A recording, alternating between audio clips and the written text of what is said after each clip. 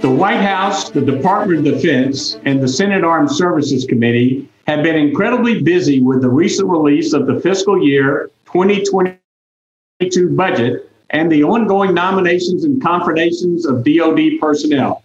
On today's program, I'm going to provide the latest updates in all three areas.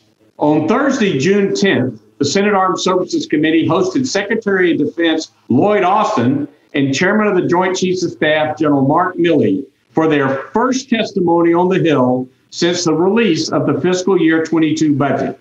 In a 3.5-hour hearing, the senators discussed with them a wide variety of issues related to the budget and defense policy, including the flat trajectory of defense spending compared to previous recommendations of increases needed to implement the National Defense Strategy. They talked about the Afghanistan withdrawal, in particular its rapid pace. The DoD plans to retire legacy or older weapon systems. They talked about effective methods of deterrence against China, asked questions about sexual assault within the force, and much more. During their first budget hearing, both the Secretary and the Chairman presented a future-facing set of priorities for the fiscal 22 budget with a very, very strong emphasis on China as a pacing threat. While some senators shared concerns that the $715 billion top-line requested budget number is not high enough, General Milley expressed confidence that a, quote, $715 billion budget will provide for the defense of the United States, end quote. Both the Secretary and the Chairman emphasized the forward-looking nature of this budget, highlighting the highest ever research and development budget with investments in cutting-edge technologies like hypersonics, microelectronics, artificial intelligence, and much more. Recognizing that trade-offs between new investments and older technologies are difficult but necessary, Austin committed to divesting systems that, quote, no longer adequately meet our needs, end quote. Systems facing a retirement or a decrease in production, including the M9 Reaper, certain intelligence, surveillance, and reconnaissance platforms, and the A-10 close air support aircraft. It is not clear if Congress will be fully supportive of these proposals, especially given the past history when Congress opposed such reductions. General Milley and Secretary Austin also providing an update on the U.S. troop withdrawal from Afghanistan.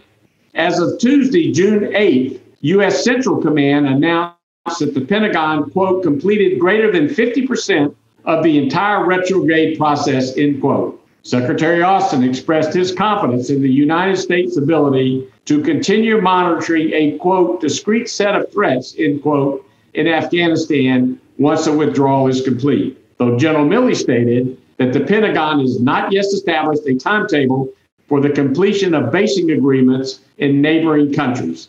Lawmakers also stressed the importance of supporting and protecting Afghan women and the Afghan personnel that work with the United States, a mission Austin and Milley wholeheartedly agreed with, but indicated it would be very, very difficult to carry out. Under the direction of Eli Ratner, the Department of Defense recently completed its China Task Force review. President Biden had initiated the review last February with a twofold mission. One, to conduct a comprehensive assessment of China-related programs, policies, and processes at the Pentagon. And two, to give DoD leadership a list of top priorities and recommendations for the department to implement. While a significant portion of the task force's recommendations are classified, we do know that under the task force's directives, Secretary Austin will now directly oversee the Pentagon's China-related policies, operations, and intelligence gathering efforts, an arrangement intended to ensure the task force's recommendations are fully implemented. We can expect the Congress to want much more detailed information than has been presently made available.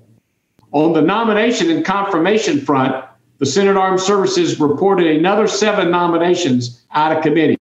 The White House also recently announced that Carlos Del Toro would be the nominee for Secretary of the Navy and Carol Spanger for Assistant Secretary of the Army for Financial Management. The Senate Armed Services Committee is trying to hold confirmation hearings on Wednesdays during the month of June, as they're working on all the budget-related hearings during the traditional Tuesday and Thursday hearing days.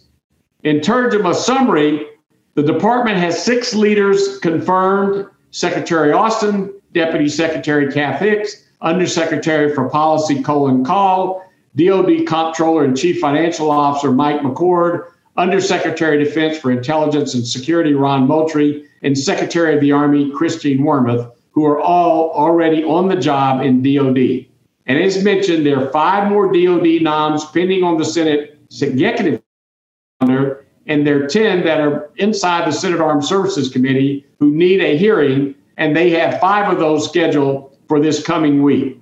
So out of DoD's 61 required presidentially appointed Senate-confirmed jobs, 23 in total have either been nominated, reported from committee, pending in committee, or confirmed. Thank you for listening and watching.